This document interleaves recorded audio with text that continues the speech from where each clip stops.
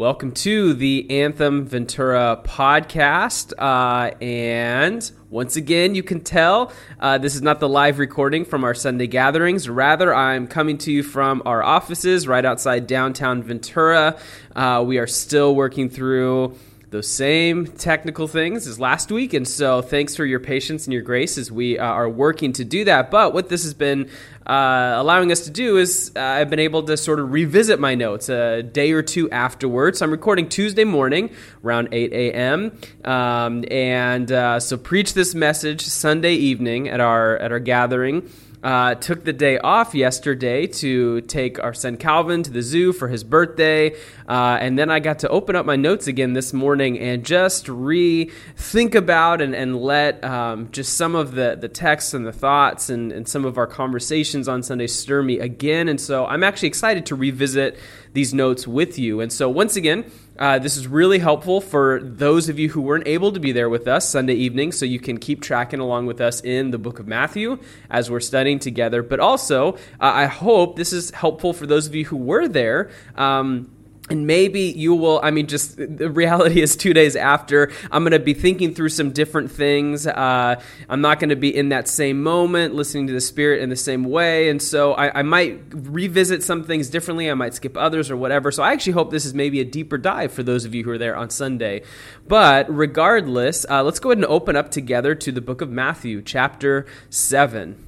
Matthew chapter 7, and once again, if you're listening to this while you're driving or whatever, probably don't open your Bible or anything. I can read it, but if you're sitting down somewhere, open up your Bible with me to Matthew chapter 7. That's where we're going to start. But before we get there, I just want you to know, if you have not had a chance to listen to our Matthew Catch Up and Context podcast, please go listen to that even before you continue on this one.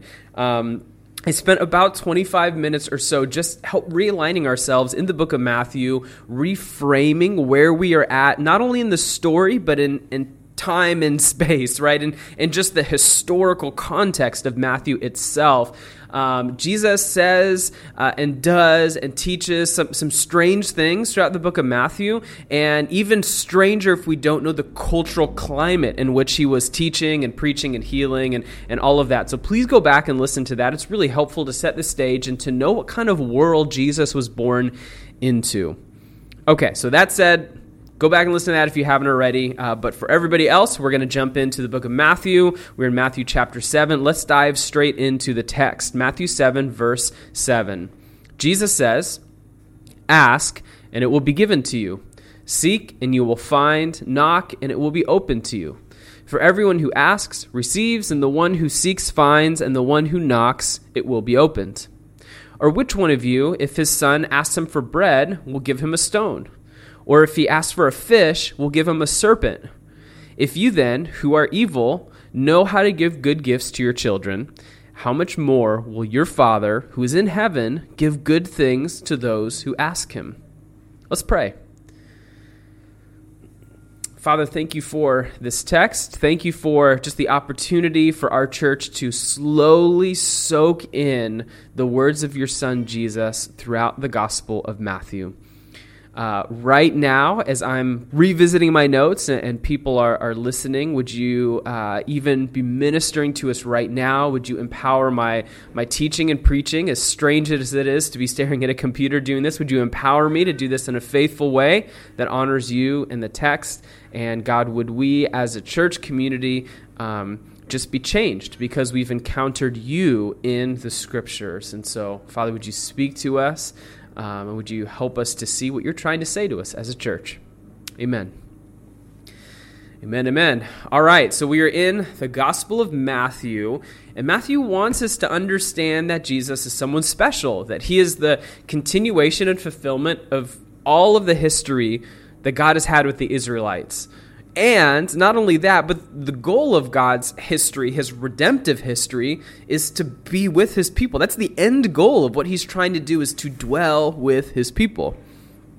Now, the Sermon on the Mount is where we've been these last few months, and it's Jesus' first and largest block of teaching in the Gospel of Matthew, and I would say it's probably one of the more important ones. One of the things that's interesting is as Jesus continues to teach throughout the Gospel of Matthew, we can find a lot of the roots to what he's saying kind of found in the Sermon on the Mount, especially in the Beatitudes and some of the earlier parts, and so this is really foundational to the rest of his ministry.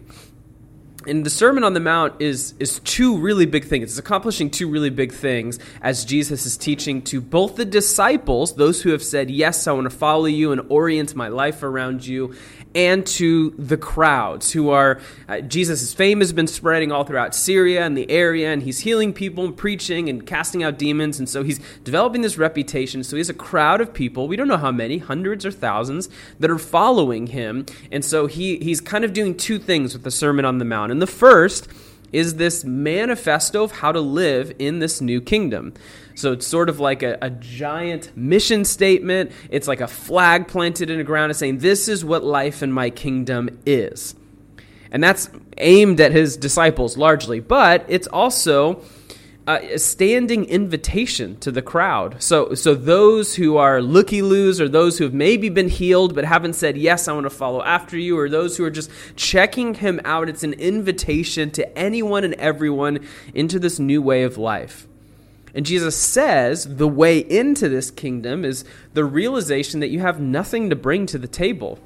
And so for that, we can go back to Matthew 5:3, where Jesus says, blessed are the poor in spirit, for theirs is the kingdom of God. And so this image of poor in spirit is literally having empty, open hands in front of you. And it's exclusively by the grace of Jesus that you're brought in to the family and kingdom of God. So far, in the Sermon on the Mount, Jesus has taught on our identity in him. He's taught about the relevance of the Old Testament, or what he would call the law and the prophets. He's taught about anger, lust, divorce, oaths, retaliation, loving your enemies, generosity, prayer, fasting, anxiety, judging others. So that's a healthy sermon right there. That's a lot of things to pack into a short amount of time. And today, Jesus teaches us that when we believe that God hears us, God answers us, and God is good, we tap into the richness, power, and beauty of a vibrant prayer life that changes reality. And so I just want to start with a question, and that question is, what do you believe about prayer? And I actually want to help unpack that just a little bit, but give you a few moments to even think about that. Like, is it an empty discipline for you or a rich experience? Does the Spirit speak to us in prayer? How does prayer even work? You guys ever felt like your prayers hit the ceiling? Or sometimes struggle with whether or not God actually listens or cares or responds to your prayers? Do you ever feel like prayer is worthless or like it doesn't matter? And so just take a moment here and just think, what do you actually believe about prayer?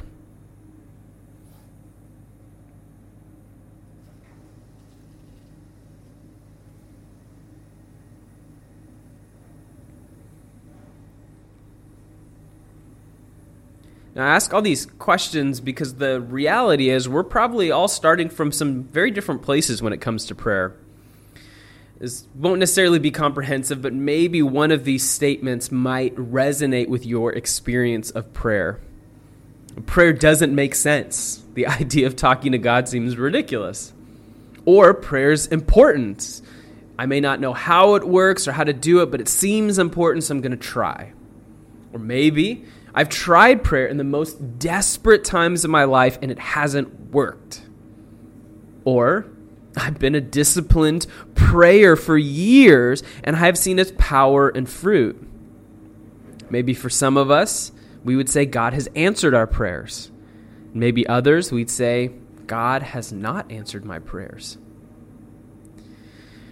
Prayer is a divine mystery. N.T. Wright says it's one of life's greatest mysteries. And he has this great quote I want to read. He says, most people pray at least sometimes. Some people in many different religious traditions pray a great deal. At its lowest, prayer is shouting into a void on the off chance there may be someone out there listening. At its highest, prayer merges into love as the presence of God becomes so real that we pass beyond words and into a sense of his reality, generosity, delight, and grace. It's a divine mystery, but there's something about it. The Archbishop William Temple says, "When I pray, coincidences happen. When I stop praying, the coincidences stop happening." But Martin Luther, the great reformer, says no matter how mysterious, it's essential.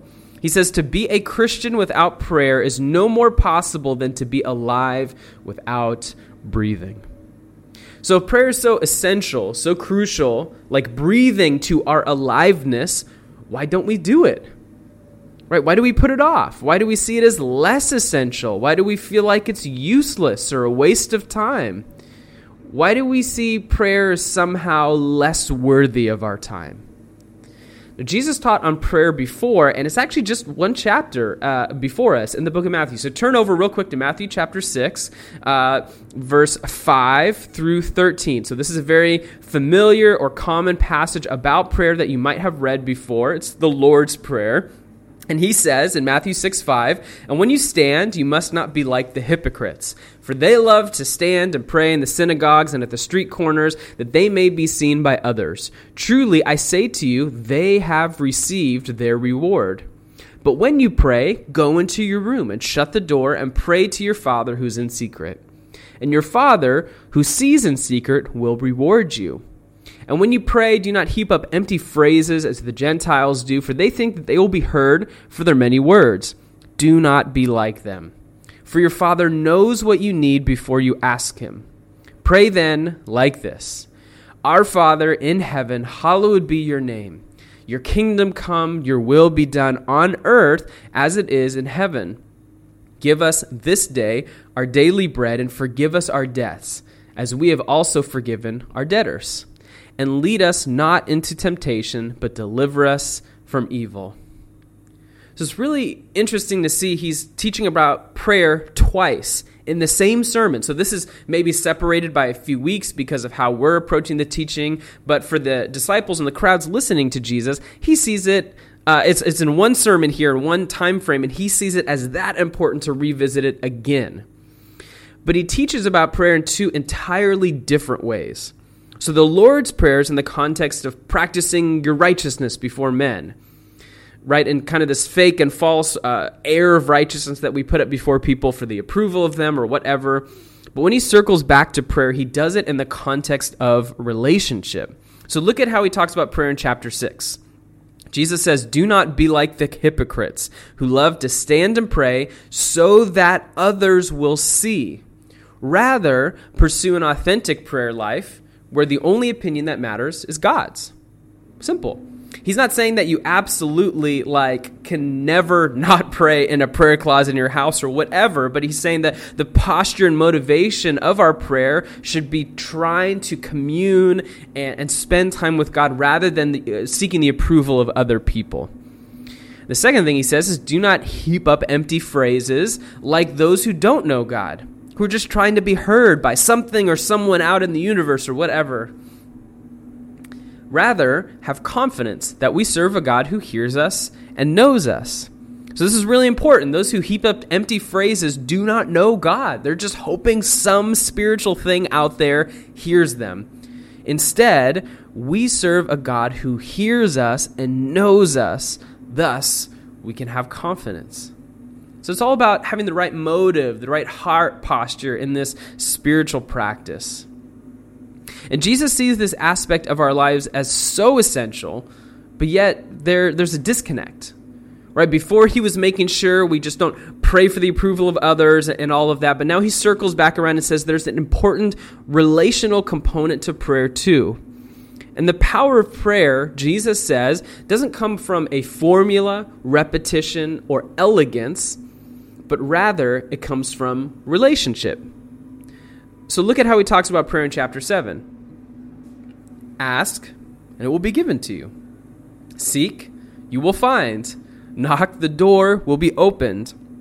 Jesus says, our Father in heaven likes to give good gifts to those who asks. It's a very different posture than if we're just trying to shout our prayers into the universe and hope a God hears us. Or it's a very different posture than standing in front of people and praying these long, elegant prayers simply so that others will see and hear us. There's a posture of readiness that God has to hear and respond to those who earnestly seek him that is found in chapter 7. And part of the problem with prayer, I think, is we don't believe this text and its implications. Some of us are living weak, dry, distant, and anemic lives because we're not praying. And we're not praying, I would suspect, because we're not believing something about God. Because if we truly believed that God hears us, he's answering us, that he's good, that he wants to interact with us, and that this is for our benefit and for his glory, and all these things, then we would earnestly be seeking him in prayer all the time. But I think we're not praying because we do not believe, maybe for right now, one of three things. I'm sure there could be a lot of things, but we're going to hone in on three things. One, we don't believe that God hears us. Two, we don't believe that God will answer us. Or three, we don't believe God is good. We don't believe the power of prayer when we don't believe any or all of those three things. But Jesus says, when we believe that God hears us, when we believe that he answers us, and we believe he's actually good, we tap into the richness, power, and beauty of a vibrant prayer life that changes reality. So now, okay, we might be on board and saying, okay, fine, I'm on board, let's pray. How do we go about this? Now, before we get there, we have a little bit of a problem with prayer, don't we? Even a problem that's beyond ourselves or the disbeliefs we might have in God or the gospel. So, say we're on board with prayer and we start kind of looking through the Bible about how to pray, and we start looking at some attributes or characteristics of God, and we start to learn a little bit more about God, and we start to come into a weird tension with prayer and some of who God is. Think of how little prayer makes sense when we grasp the Bible's claims of who God is, just his nature, his character. For example, God is omniscient. Just in Matthew chapter 6, Jesus says he knows what we need before we ask. So why bother ask if he already knows what we need? God is omnipotent. He does not need our help. Psalm 115 says, the Lord is in the heavens and does what he pleases. Okay, he doesn't need our help. God is sovereign. He's in control of all things, and he's going to accomplish his will. So why bother pray if he's going to accomplish his will? Logically and theologically, prayer makes very little sense to us sometimes. Our best theological case for prayer is that Jesus just tells us to do it, right? I mean, when we look at the attributes and characteristics of God, prayer makes very little sense. But relationally, prayer makes a lot of sense. Have you guys ever met someone who prays a lot? Prays a ton. I don't know if you have that person in your mind. I certainly do when I was thinking of this text. I grew up at the same church from age 1 to 22. So I had a lot of family history, just a lot of deep relationships with people there. It's where I first learned how to preach and teach and gave some of my first messages and sermons. And there was this one lady.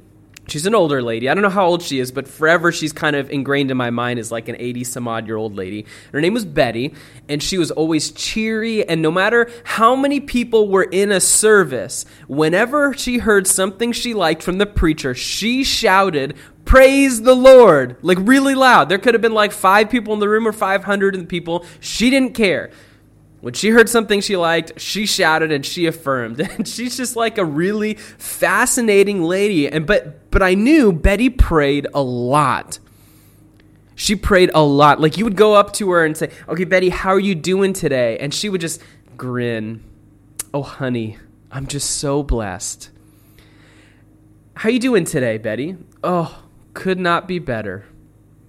No matter what life circumstances were, no matter how bad her health was or whatever, she was always blessed. Life couldn't be better. And because I knew she prayed a lot and she was spending time with the Father. And there would always be like on her face some sort of thing like I could tell her and God had some inside joke or story that like I was out of the loop on. And she would just kind of smile at me and, oh, honey, I'm blessed. And she just had this inner satisfaction and value found in the Father.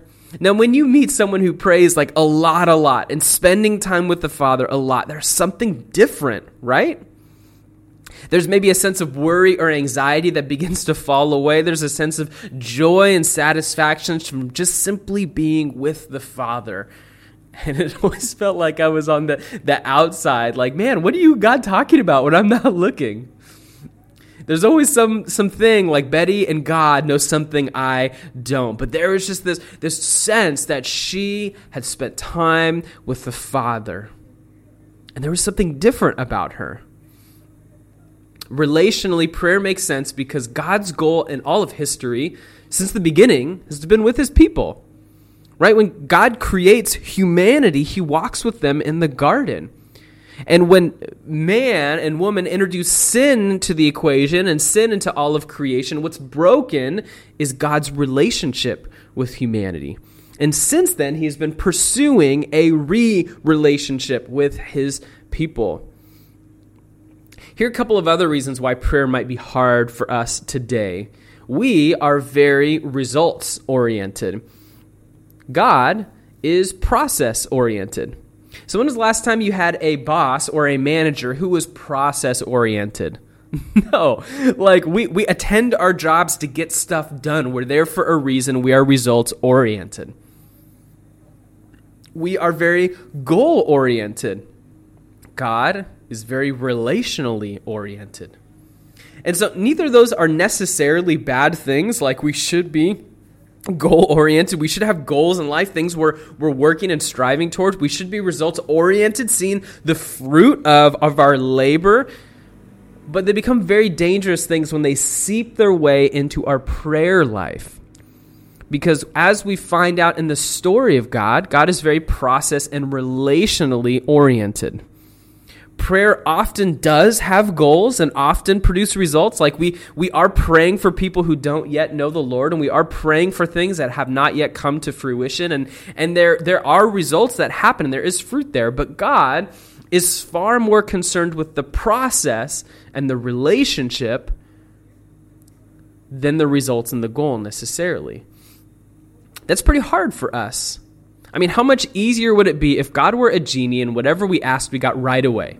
Like, I bet this coming Sunday, all of you guys would be up at the front on the carpet, on your knees, praying immediately during the worship times for all sorts of stuff, right? Because, man, if we just immediately got on our knees and prayed and God answered it just like that, I'm sure that would be some great motivation for us to spend time praying. But process is hard for us when we're used to kind of everything else being so instant. Not only that, we kind of devalue things that take time to develop.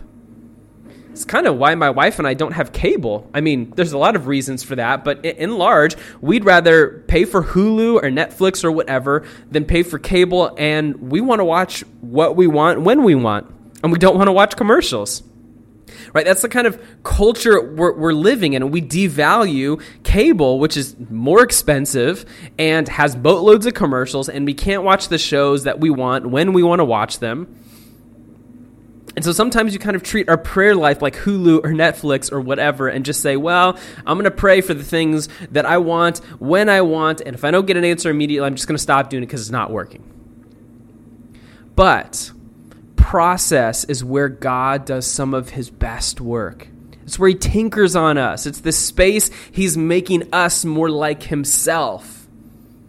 That's why the tone and posture and even procedure of this teaching on prayer is in the present imperative, meaning it's meant to be read, ask and keep on asking, seek and keep on seeking, knock and keep on knocking. Not only do those things reference the persistence that we should continue to go to God in prayer, but it also references this idea that prayer is a process. It's not something that just happens to us overnight where we get our prayer answered, or we see that person get saved, or we get that thing we've been waiting for, or whatever, or we're suddenly made more like him overnight. And maybe those things have happened, but those tend to be the one-off, not the norm. Jesus is not only teaching that we should pray, but we should embrace the process that comes with a vibrant prayer life.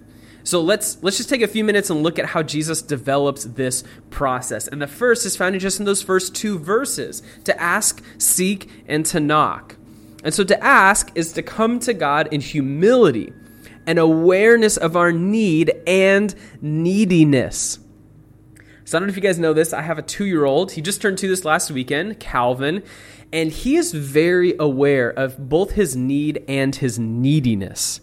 Right, the first thing he does when he wakes up in the morning, after we change him, get a new diaper and all that, he comes out and he runs to the kitchen and he asks for a banana.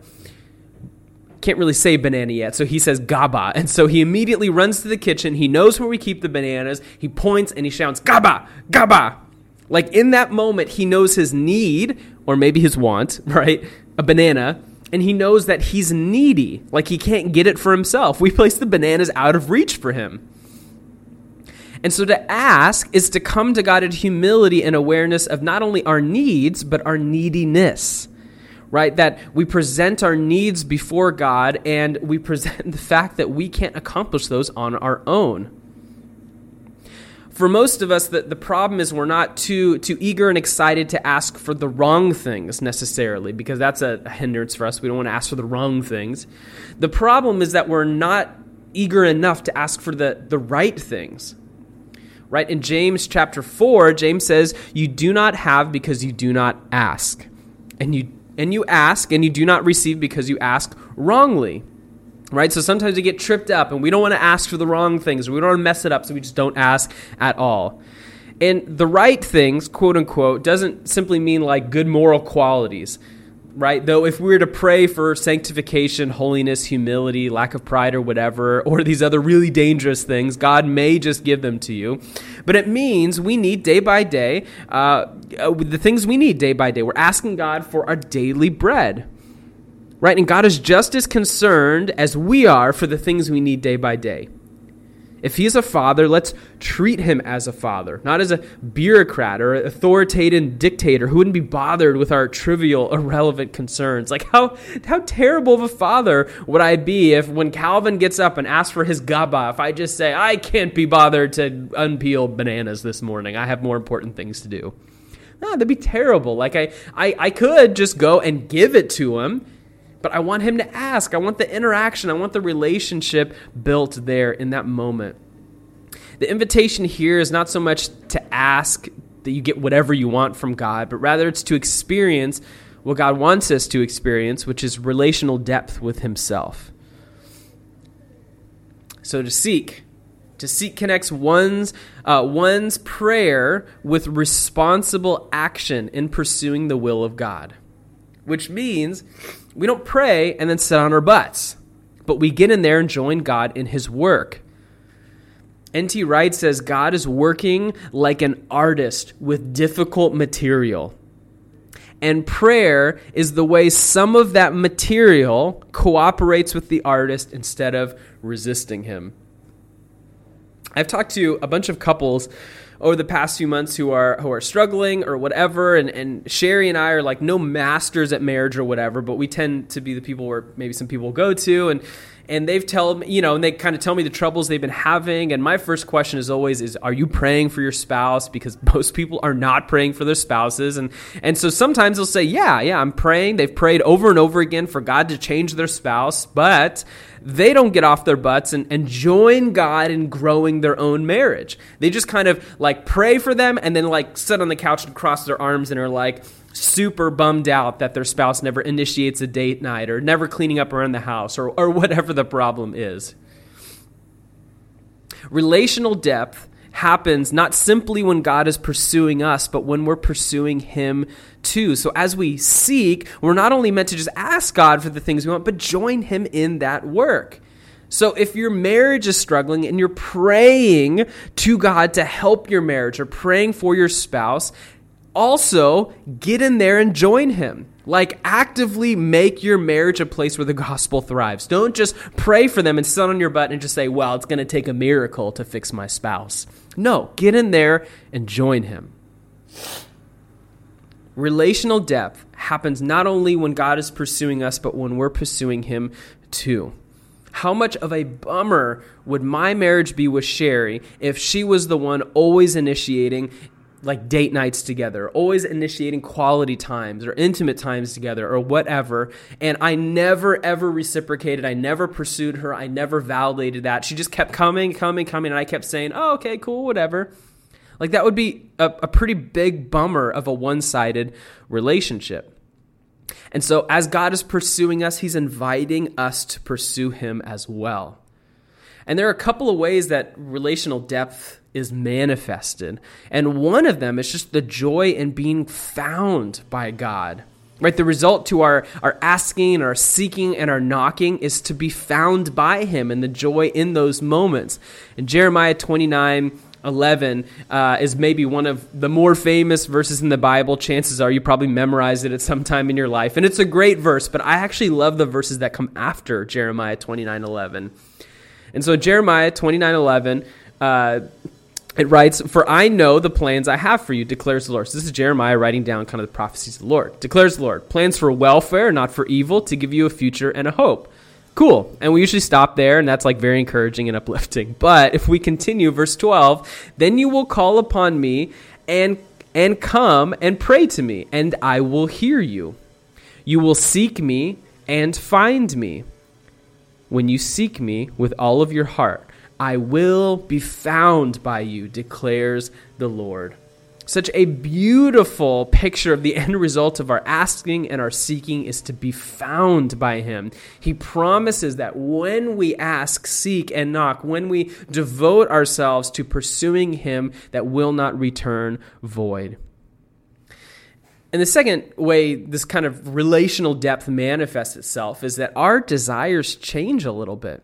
So through the process of asking and seeking and knocking, we might become surprised at what becomes the desires of our hearts. Right? Jesus tells us in Matthew chapter 6, "Seek first the kingdom of God and his righteousness, and everything else will be added to you." Right, but seek first the kingdom of God. And maybe at the beginning, that's a bit of a chore, but as God makes us more like himself, that actually becomes our delight to seek the kingdom of God and his righteousness. Now, just this past weekend, my son Calvin turned 2, and he's not really at the age where he's asking for birthday presents. In fact, he really doesn't even know what to do with birthday presents sometimes. He ends up playing with the wrapping paper and the ribbon more often than the toys, but maybe next year or the year after or something like that. So think about what a 3-year-old asks for their birthday. It's usually pretty ridiculous things, right? Like, what are they asking for their birthday? So sometimes it's like they're just thinking way too small. Like, I'll take that. I want the ball. This like 25-cent ball. Or they go way on the other end of the spectrum and say, I want a pony, right? I want a pony and a castle.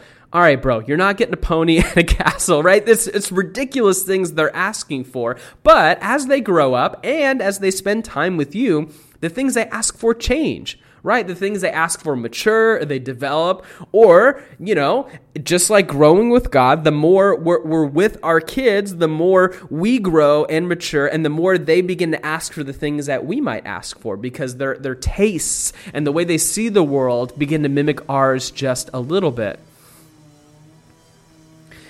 Many people have found prayer really hard and almost impossible because they thought they should only pray for like really good moral things, but really remote things that they actually had little or no interest in. And prayer just dies from efforts to pray about those good things that honestly don't really matter to us. So think of the last time you were asked to pray for some missionary you've never met or some poor, impoverished people across the world. That's not a bad thing by any stretch, but if we're feeling disconnected to that, our prayers can feel really dry. The way we get to meaningful prayer for those good things, for those things we should be praying for, is to start by praying for what we're actually interested in. Right? And Dallas Willard says about this that the circle of our interests will inevitably grow in the largeness of God's love. It's a beautifully simple and profound verse. That the circle, or profound statement, the circle of our interests will inevitably grow in the largeness of God's love. Look at Psalm 37, verse 4. The psalmist David says, "Delight yourself in the Lord, and he will give you the desires of your heart." Classically, maybe misunderstood verse at times where we think, oh, well, sweet, if I just spend some time praying and worshiping today, God will give me everything I want. It's not that simple. Delight yourself in the Lord, and he will give you the desires of your heart. As we spend more and more time with the Lord, we find that our interests, our value systems, our ways of being satisfied, the things we care about change, and they tend to change to be more like the way he sees things. So as we spend time with him, we begin to see the world and people in our lives and our family and our friends the way he sees them. And as we spend more and more time with them, the way we see the world aligns more and more with his way he sees the world. And so as we are seeking and asking and knocking and spending time in prayer, we start to pray for the things that God wants and are in his heart. So to ask humbly, like a child, knowing and aware of our needs and our neediness, and to seek to partner with God in this process, and to not just sit on our butts and expect him to do the work, but pursue him right back. And to knock is to keep at it over and over, months and months, years and years. God does not want us to give up. Jesus is saying he wants his disciples to be persistent in prayer, confident that their Father will provide whatever is best for them according to his sovereign, gracious will. Now, some have seen these ask, seek, knock as practically equivalent, but it seems better to see that Jesus is sort of indicating a rising scale of intensity here. Right? And so if my son, Calvin, were to ask for a banana, that is kind of one level of intensity. Once he starts to seek out a banana, not just ask me for it, but then go and find it, that's a whole nother level of intensity that is happening right there. So this happened the other day, actually. We have these little like fruit pouches, which are, I'm sure healthy for him, but he loves them. He just gobbles them up. It's like a little envelope full of like smoothie goo. Don't really know what's in there. Sherry says it's healthy. Anyway. He grabs one because he wants one, and he asks for a pouch, right? And then, Sherry said, oh, not right now, maybe a little bit later or whatever. And then he goes in the pantry, gets one out, and holds it up to her, right? So not only is he asking for it, he's seeking it out. He found it, and he's holding it up to her, and he's asking for a pouch. And she says, oh, no, not right now, buddy. We're going to wait till a little bit later. And so what happens next? He does not put it back in the pantry. Parents, you know exactly what happens next. He comes and finds me and asks me for that same pouch that Sherry already said no to. Right, so there's this rising scale of intensity that's happening. He not only asks for it and then seeks it out, but he is persistent in trying to get an answer. So think of the imagery here of just someone banging and knocking on the door. Jesus' disciples are to ask the Father continually as a manner of life, to be constantly responsible in pursuing God's will, partnering with him and not just expecting him to do it all, and to maintain this unremitting determination in expecting the Father to answer. Jesus tells this great parable in the Gospel of Luke, chapter 18, about the persistent widow. And we have this imagery here in this story of a widow who will not give up, who wants justice. And in verse 1, Jesus says, Luke writes, and he told them a parable to the effect that they ought to always pray and not lose heart, to be persistent, to not give up. He said, in a certain city there was a judge who neither feared God nor respected man. And there was a widow in that city who kept coming to him and saying, give me justice against my adversary. And for a while he refused. But afterwards he said to himself, though I neither fear God nor respect man, yet because this widow keeps bothering me, I will give her justice, so that she will not beat me down by her continual coming. And the Lord said, hear what the unrighteous judge says. And will not God give justice to his elect, who cry to him day and night? Will he delay long over them? I tell you, he will give justice to them speedily. Nevertheless, when the Son of Man comes, will he find faith on earth? This is interesting. Jesus is saying, as we are to be persistent in prayer and not lose heart and demand justice and expect an answer from God, that requires faith. If we are faithful to ask, seek, and knock, God is faithful to answer and engage. Jesus tells us our asking and our seeking and our knocking is not fruitless because we have a good Father who loves his kids and wants to give them good things. Look at Matthew 7, verse 9. Or which one of you, if a son asks for bread, would give him a stone? Or if he asks for fish, will give him a serpent? If you then, who are evil, know how to give good gifts to your children, how much more will your Father, who is in heaven, give good things to those who ask him? God loves to give good gifts to his kids. He knows how to provide what's best for us. Dietrich Bonhoeffer says the right way to pray is to stretch out our hands and ask of one who we know has the heart of a father. We're not asking a dictator. We're not asking a bureaucrat.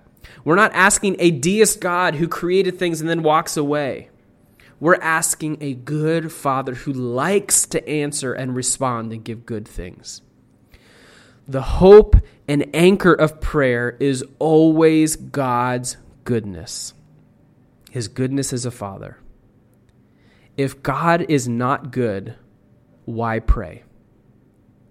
If God is some distant deist God who created the universe and then kind of steps away and let us all try to figure everything out, why bother praying?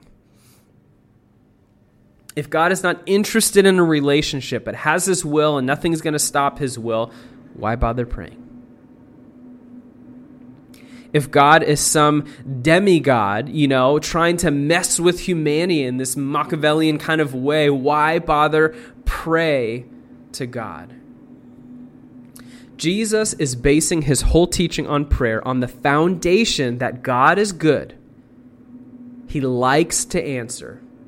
He hears us.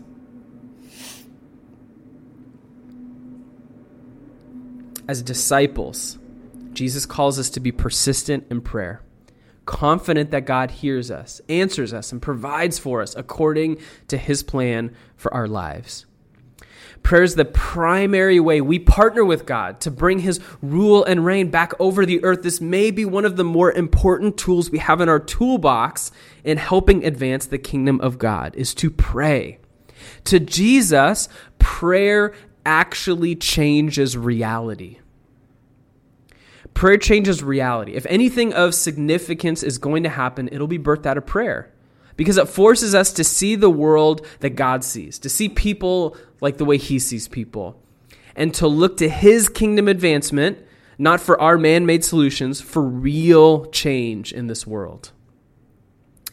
Jesus says there's a really important relational component to prayer, and that the power of prayer does not come from a formula, from repetition, from elegance, for how good you are at it, how long you've been doing at it, or how many fancy religious words you use, but the power of prayer comes from our relationship with the Father.